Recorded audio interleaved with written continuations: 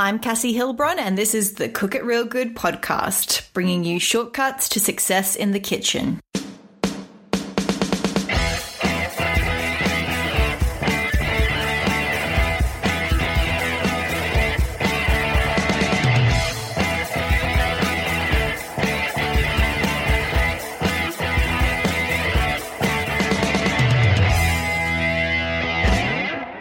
This week's episode is going to teach you the chemistry behind baking. I chat with Julie from Bunsen Burner Bakery, who breaks down each ingredient of a classic cake recipe to let us know what they do, what reaction we're looking for, and substitutions that we can make. Julie has a PhD in biochemistry and works in a bioengineering lab designing better assays for scientific research. But on nights and weekends, she trades in her pipettes and flasks for measuring cups and baking pans and blogs at Bunsen Burner Bakery, where she shares kitchen experiments focusing on decadent desserts and the science behind baking. Her favorite thing to bake are bundt cakes, and her favorite dessert to eat is fruit pies. Julie lives in Philadelphia, Pennsylvania with her husband, 2 children, dog and cat. Julie has a wealth of information, and if you're a baking novice like me, you're going to love this episode. This week's recipe of the week is my healthy guacamole. This recipe got a facelift this week, and it reminded me that I really don't give it enough credit on the blog, because I make this recipe probably 3 times every week, no exaggeration.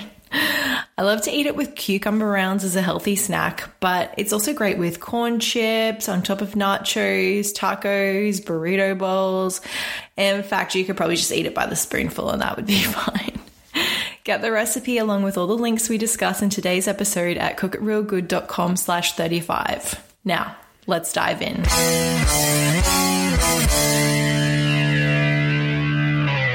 Hi, Julie. Welcome to the podcast. Hello. I am so excited to have you here today. But before we get into our topic, can I please ask, what was your last cooking fail? Well, let's see. I have 2 young children at home, so most of my fails are, as anyone with young children knows, you get distracted all the time in the kitchen. So not too long ago, it was quite a bit warmer outside, and we were outside grilling, and it was just my 4-year-old was asking me a lot of questions outside, and I was grilling a very thick London broil on the grill, and I was using a new recipe that I had tried out that failed to mention on it the important step of bringing the meat to room temperature for 2 hours beforehand. And so we wound up, it specified to cook for, I think it was like 6 to 7 minutes on each side. And after heating it for that long, it was very, very, very raw in the middle. And so we just kept cooking it. And eventually I wound up over the grill, butterflying it down the middle in half to try to cook it. And then my 4-year-old started asking me all these questions about what I was doing. And the long story short is we wound up with this very, very overcooked piece of steak for dinner that night. And so fortunately we had another piece in the freezer. And so I found another recipe online, which did specify to bring meat to room temperature for an hour and a half before cooking, which solved that problem. So, long story short, it's always find a lot of recipes before you do something, because food bloggers sometimes leave out the little important tidbits in there. Oh, no. That one's a really important one, though. Like, I get sometimes we might miss an ingredient in the instructions or something, which seems silly, but it can happen. But that one seems like a pretty important part. Now, today we're going to talk about the chemistry behind baking, and I'm really excited to talk to you about this because you have a PhD in biochemistry, which is so fascinating to me. How do you use that in your everyday cooking? I guess I think a lot about baking like I do about science. I am a protein biochemist, and so I spend a lot of time doing very similar things to try to make my proteins happy in solution. So that might just mean changing my pH very, very slightly when I do a purification technique. Changing the salt concentration of my buffer very slightly, making it a little bit higher salt, a little bit lower salt, and seeing what happens. And so I bake very much the same way when I'm doing my recipe testing. So I might make the same cake 5, 6, 7, 8 times, trying to get it just right just by changing an ingredient very slightly. So for me, it's very important to know how all the ingredients play together and what role they each take. So if I feel like my cake is just not quite as tender as I want it to be, or it's just doesn't have quite enough lift, it's a little bit too dense, I need to know what I want to change in order to get the texture that I'm looking for. So for me, figuring out how all the ingredients work together is really important. Absolutely. And this is the part that I am so out of my element with because it all seems to go over my head. So that's why I'm like, Julie, you're going to sort me out today and explain to me how everything works together to make, let's go with a cake, because that's a really great example, one that I think we can all relate to. I think everyone's made a cake, whether it's a box mix or from scratch. We'll talk about from scratch today, though, I think. And I'd love to know how they all come together to make the cake and what the science is behind that.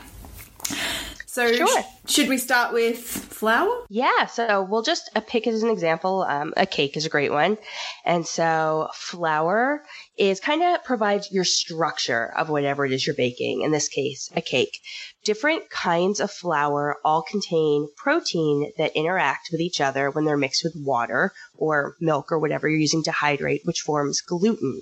And so the best way to think of gluten is sort of like an elastic that can stretch in the beginning to expand while your cake is rising.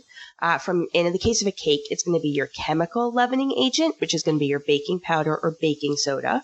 Or if you were baking something like a yeast bread, it would be your biological leavening agent, which would be your yeast. And so there's lots of different types of flours, like bread flour or cake flour, and they all contain a different amount of protein, which affects the strength of your dough. So if you're baking a yeast bread, you want something with a very strong gluten. But in this case, for your cake, you would use something with a lower protein, like an all-purpose flour, or for something that's very, very tender, you could use a cake flour. That definitely makes sense. And there is definitely a difference between like the softness and delicateness of a cake, whereas with a bread, it is a harder type of thing. So what else do we have in a cake? I'm trying to think of what other ingredients are. Sugar? Sugar. So sugar's a good one. So we think of sugar mostly as adding sweetness to a cake. And of course, sugar does make our desserts really sweet, but it's also really important for keeping baked goods moist. Sugar and water form a bond together, and so that means that our cake can hold in additional water and it's not going to dry out. Sugar also increases the leavening ability of a cake. So if you're baking a cake that starts by creaming together your butter and sugar, those little sugar crystals whip together with the butter in the beginning, and they're going to form those little pockets into the butter. As your cake bakes, the pockets expand and they help the cake to rise. Sugar can also make a cake more tender by weakening the gluten that we just talked about as the flour is hydrated. And so that's another reason that we're going to put more sugar into a sweet cake than we would into a yeast bread, because in a yeast bread, we want that gluten to keep our bread more doughy and more tough. But in a cake, we want our bread to be in a cake, we want our final product to be really tender. So something that people are usually interested to learn is that sugar is actually one of the most forgiving agents in baking a cake. You obviously have to have sugar present, but when it comes around to developing recipes, when it comes to flavor, sugar is one of the first things that I will either add maybe a quarter cup or a half cup less to start from a lot of recipes, or add a little bit more if I'm looking to change the texture, and you don't lose a lot of flavor when you're playing around with adding or changing ingredients. Wow, it's so cool that just like one simple ingredient like sugar can have such a big difference when it's added. And I love that what you've said there about it being very forgiving, because I think about there's been plenty of baking recipes that I haven't done this scientifically, but I have tried to reduce the sugar a little bit, say like try and make it a bit healthier or something, and it still worked perfectly. So that's a great point. I think a lot of recipes that are out there, usually you can reduce the sugar by up to about 25%. And so you'll find that sometimes they're not as tender. They get a little bit tougher, but they still wind up tasting really good. And so you'll often hear people say that they love to cook because you can add a little bit of this and a pinch of that and you can play around, but baking is an exact science. And of course, maybe it's because the science I do is a lot of changing a little bit here and a little bit there and trying to see what happens. But I think baking can be very forgiving as long as you take good notes along the way and figure out what happens in the end. I love your experimental mind. I think that's a really good mindset to go into with the kitchen because it's not always going to be a success, but if we come at it from let's just get curious and see what happens, it makes those not so great parts of the cooking journey easier to take because we've just learnt a lesson rather than had a big fail. Right. As long as you're having fun along the way. Exactly. Now, you mentioned about sugar reacting with the leavening agents. What are those? So leavening agents are what's going to help your cake rise. So in the case of a cake, we're talking about chemical leavening agents. And the end result are these, is the release of carbon dioxide gas. And this is what happens when an acid and a base interact in the presence of water. So in this case, the base or the alkaline agent is usually baking soda. If you already have an acidic agent in your batter, like, for example, say buttermilk or unsweetened natural cocoa powder, you might find that your recipe only calls for baking soda or calls for a combination of both baking soda and baking powder. If you don't have any sort of an acidic component in the batter, you'll find that you need to use baking powder. Baking powder combines baking soda with a weak acid in the presence of an inert stabilizer, and that inert stabilizer is an inactive ingredient that prevents the mixture from reacting. Usually this is cornstarch. And so once baking powder gets wet, the acid and the base interact together and that carbon dioxide is released. So most of the baking powder that's sold in stores today is actually what's called double-acting baking powder, and that means that it has two rising steps. So one is when it's initially mixed with water or whatever liquid you use, sometimes milk, and that's going to give off the first round of carbon dioxide bubbles. The second rising step is heat activated. So that happens when you put it in the oven. And that's actually a big plus for home bakers because sometimes you realize you forget to preheat the oven or you get distracted. And if you're using single acting baking powder and your oven's not preheated and your carbon dioxide release happens, your cake isn't going to rise because it's going to give off those gas bubbles too fast. But with this double-acting baking powder, you'll catch that second rise and you'll still get your leavening agent to work. Isn't that fascinating? Because you're right, like sometimes you might have put it in a little bit prematurely if your oven hasn't had sufficient time to heat up. And you're right, there are definitely times that I've cooked things like cakes, muffins, and they haven't risen enough. I'm wondering now if I have used the single agent baking. It's also because baking powder does combine your acid and your base. If you live in a particularly humid climate, it is important to make sure that you replace it frequently because with moisture in the air, they can interact. That's a great point. Yeah, it is very humid here, so like for someone like me who bakes all the time, I never worry about this. I go through, and baking soda can also go bad over time. These are things that I don't worry about. I go through them all the time. I'm constantly baking. But for a home cook who might bake a cake 2 or 3 times a year, you do want to make sure that your baking powder and your baking soda are still fresh. They will have best by dates on the bottom typically. And especially if you live somewhere that's a humid climate, you do want to make sure that they are still good. And if you feel like they may not be, replace them because that can definitely be a reason that your cakes are not rising as quickly. And also, yes, mistakes happen, but the sooner you mix your cake and the sooner you get it into the oven, the better your results are going to be. I'm learning so much today. Okay, what about fats? So fats in baking play so many roles. They provide a lot of moisture into what we're baking. They can provide leavening agents as well, like I brought up when we creamed together the butter and sugar. They obviously provide a lot of flavor and texture, which is especially evident if you've ever listened to anyone fight over whether a pie crust is better made with butter or shortening. Traditionally, butter is known for being the most flavorful and the richest. People love to talk about butter in cakes, butter in cookies. Meanwhile, oil generally provides the most moisture. So I have a chocolate cake recipe that I recently put up on my website, and it's an oil-based cake because it uses natural unsweetened cocoa powder, and that's a very dry chocolate agent.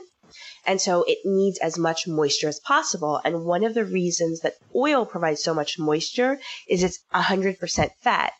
Meanwhile, American-style butter is only about 80% fat, and it's 16 to 18% water. And so you'll see that difference between 100% fat and 80% fat can actually make a very big difference in the structure of what you're baking. And that also gets into the difference between American butter and European-style butter.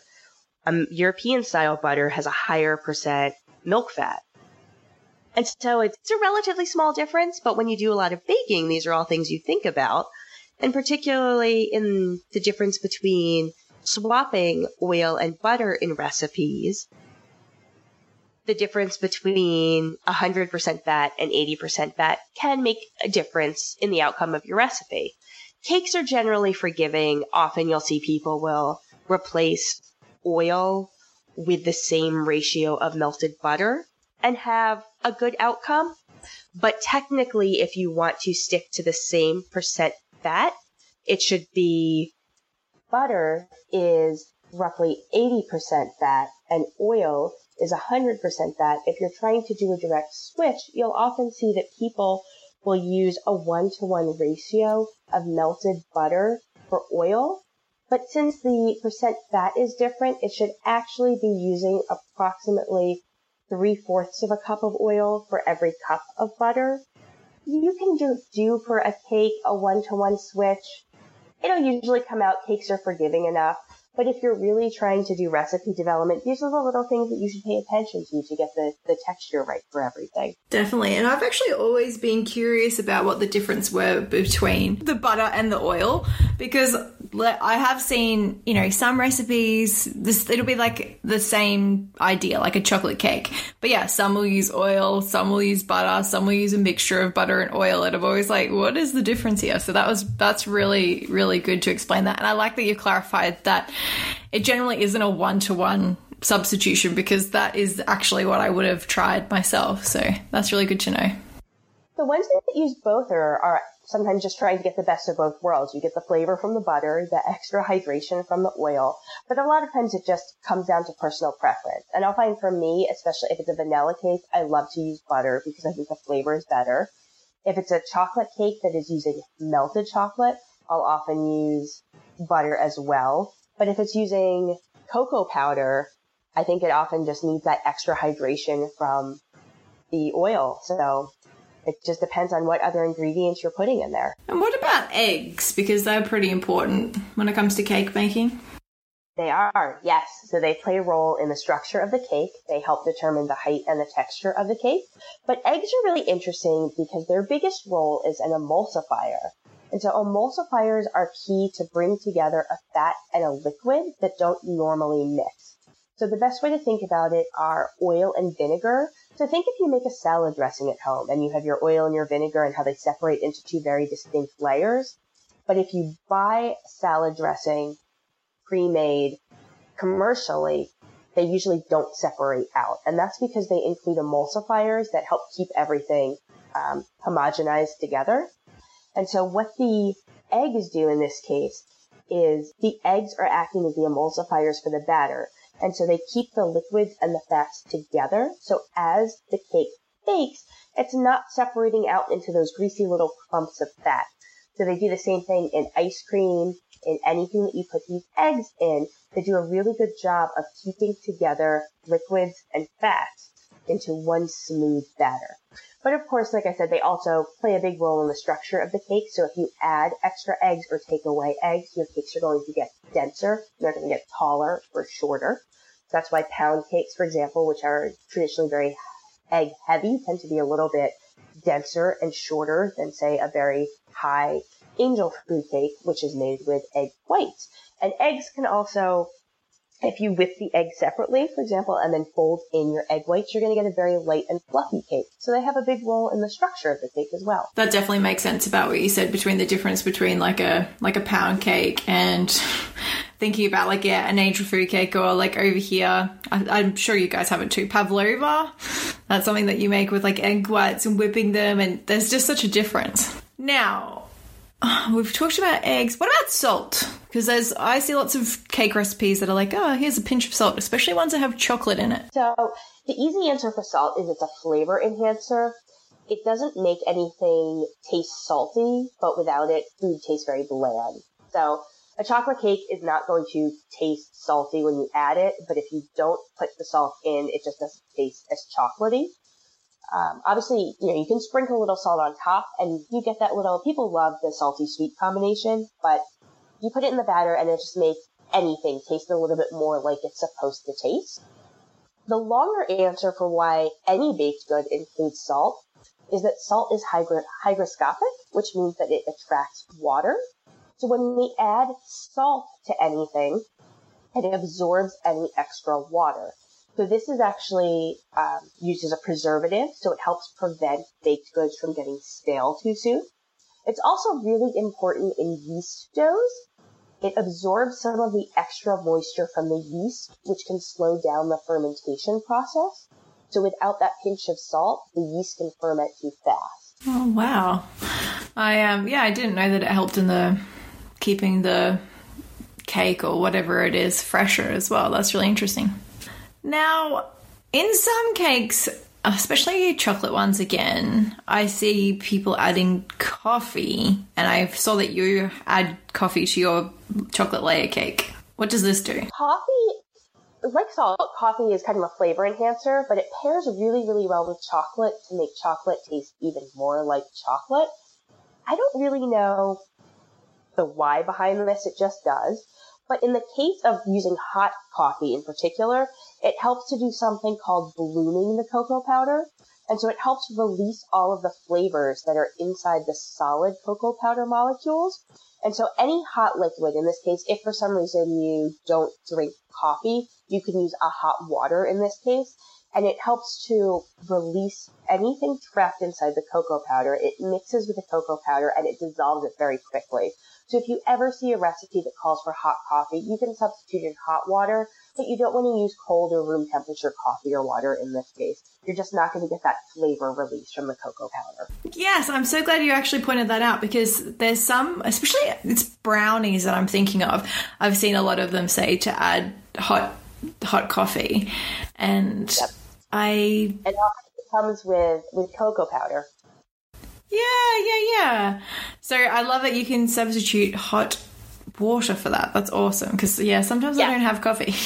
The coffee helps with the flavor component, but there's nothing special that it does in particular. So you can just use hot water. That's great. You could use hot chocolate. Yum. I think I'll just drink the hot chocolate. And what about, you mentioned earlier about buttermilk, and it's something that I've started playing around a bit without really understanding what it does. What does buttermilk, what role does buttermilk play in baking? Buttermilk in a cake adds acidity to it. It has a slightly lower fat content than whole milk, but it does add that extra acidity. So the acidity in the cake lowers the pH, results in a cake that is much more tender and moist because it's breaking down those long gluten strands. And so when we're baking a cake, we don't want the extra gluten. You'll notice that it also will be paired with a cake that has baking soda added into it instead of just the baking powder, since we already have the acid from the buttermilk. That definitely makes sense. And I see a lot of recipes where they sort of talk about different substitutions, like one would be like whole milk mixed with a little vinegar or something. Is that correct? And would that work in the same way? So yes, I know exactly what you're talking about for it. And it depends on the recipe. The short answer is if it's a recipe that just calls for a little bit of baking, a little bit of buttermilk, yes, you can get away with it. If it's a recipe that is very, very heavy on buttermilk, I generally try to avoid it. Whole milk that has a little bit of acid added to it does not get as thick and as rich feeling as adding whole milk with a little bit of a little bit of vinegar to it, or I've seen lemon juice as well. When you take whole milk and you add some acid to it, you'll see that it clumps together just a little bit. It kind of lacks the very thick kind of mouthfeel. It will get the lower pH, which is necessary to interact with the baking soda. So you'll get the rise out of it. It's not a perfect substitution. One that usually works better is to take some sour cream, if you happen to have it on hand, and thin it just a little bit with water or whole milk until it gets to that same consistency. Plain yogurt can often work as well because it has a low pH too. One thing that that works really well is buttermilk freezes very well. So if you bake occasionally with buttermilk, but you're not going to go through a whole container of it, I often recommend to people buy the buttermilk once or twice a year and then freeze it in half size or half cup or whole cup measurements. Stick it in the back of your freezer, and then whenever you do come across a recipe that calls it, just thaw that half cup or 1 cup at a time. It's an easy way to make sure you do have it on hand when you need it. If you're in a pinch and it's just a cake that calls for a half cup of buttermilk, then that's fine to do a whole milk and add your tablespoon of lemon juice to it. It'll get the job done. But for something that really relies on buttermilk for a very classic taste, something like, say, a red velvet cake where it's a big part of the flavor, you do want to stick to a traditional buttermilk. Yeah, I never really realized all the things that it can do, but also I guess that you could freeze it. But that's just such a good idea, because that's the one thing that drives me nuts is here, I don't know if it's the same with you guys, but buttermilk comes in like just a huge container that I could never like feasibly use, because most recipes that I see it used in is like a quarter, a half, or even a cup. But then I still have at least a cup left over, and I'm like, how do I use this? We usually use it around here. I'll make pancakes with it, things like that. You can add it to a lot of extra recipes that don't call for it. Biscuits are a common one if you're in the South around here. We usually put it into pancakes for breakfast and freeze them. But freezing plain buttermilk is perfect, and just freeze it in half cup size, and then you can always pull it out for a recipe in the end. I love that tip. Well, Julie, my head is kind of spinning with everything that we've put together, but I'm seeing all the parts, and it really does make sense, and it's giving me the confidence now. I'm actually thinking about my own recipes that have just come through from obviously years of baking with my family, and getting used to what happens when I add all the ingredients together, but without knowing the science behind it. And so now this is really interesting, because now I'm like, now that's why that wouldn't work, or it's really helpful. Is there any other tips that you think we haven't covered today that would help people to learn more about baking? I think my number one tip, it's not necessarily to help people with baking, but the biggest baking fails that I often see, and the number one advice I always give people, is spend the $5 and buy an oven thermometer, because it's very rare for ovens to be correctly calibrated. And if you don't actually know your oven, that's the number one reason why cookies don't turn out, why cakes fall in the middle. Even brand new fancy ovens, different corners heat differently. We actually built a new house and moved into a new house last year, and I bake all the time. I have a baking-based blog. I did an entire year-long series on bundt cakes, so I have baked probably close to 100 bundt cakes in the past year in my old house, and we moved to a new house.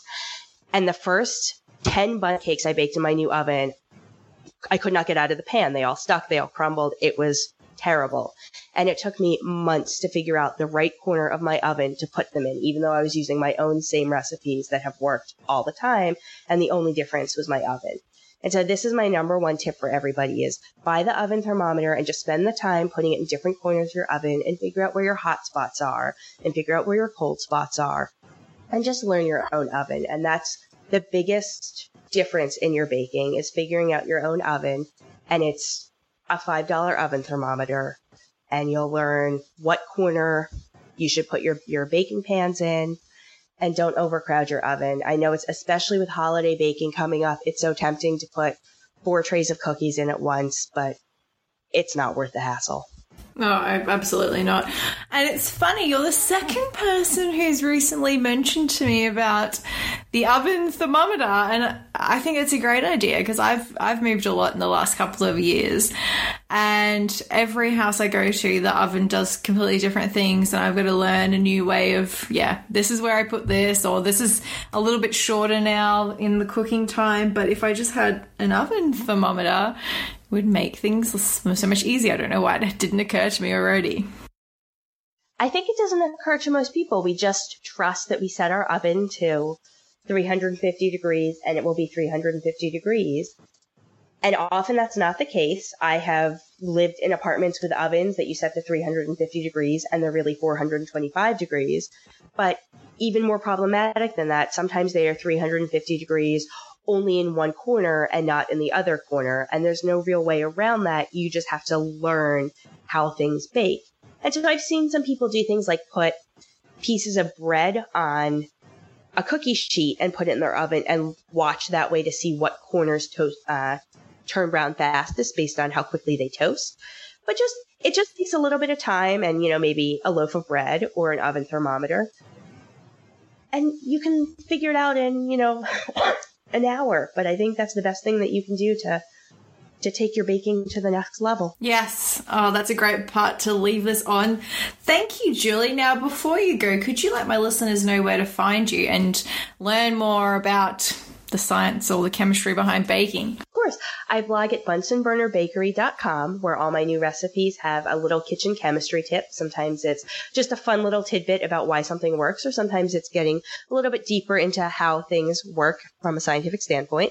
I am on Instagram also at Bunsen Burner Bakery, and on Twitter, it's a little bit shortened. It's BNSNBRNR Bakery.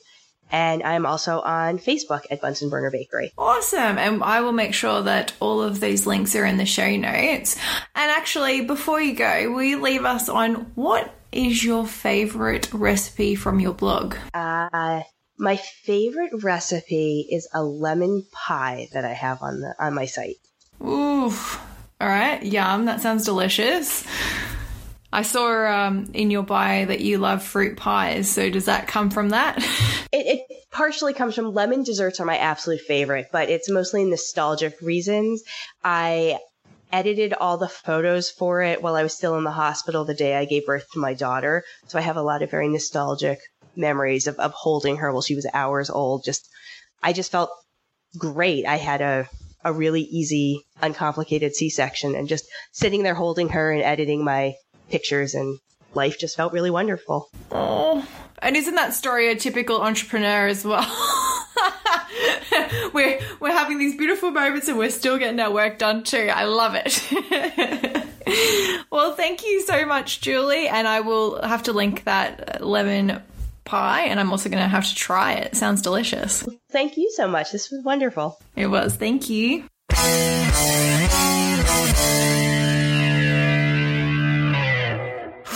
Now that's what I call an interesting science lesson.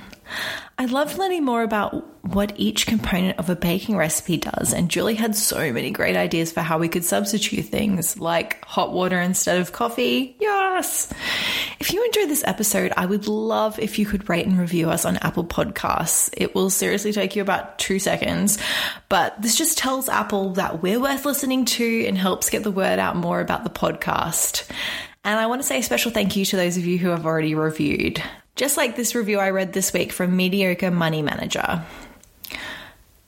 They write, I feel like this podcast is one that I've been looking for years and I've finally found it. Relaxed conversations that are just the right length and also contain so many tips that are helpful every day. Love it so far. Thank you so much for taking the time to write that lovely review. It really lifted me up, and I love hearing that you're getting so much out of this podcast because I'm getting so much out of this podcast. Well, that's it from me. I hope you guys have a great week, and don't just cook it real good. Bye.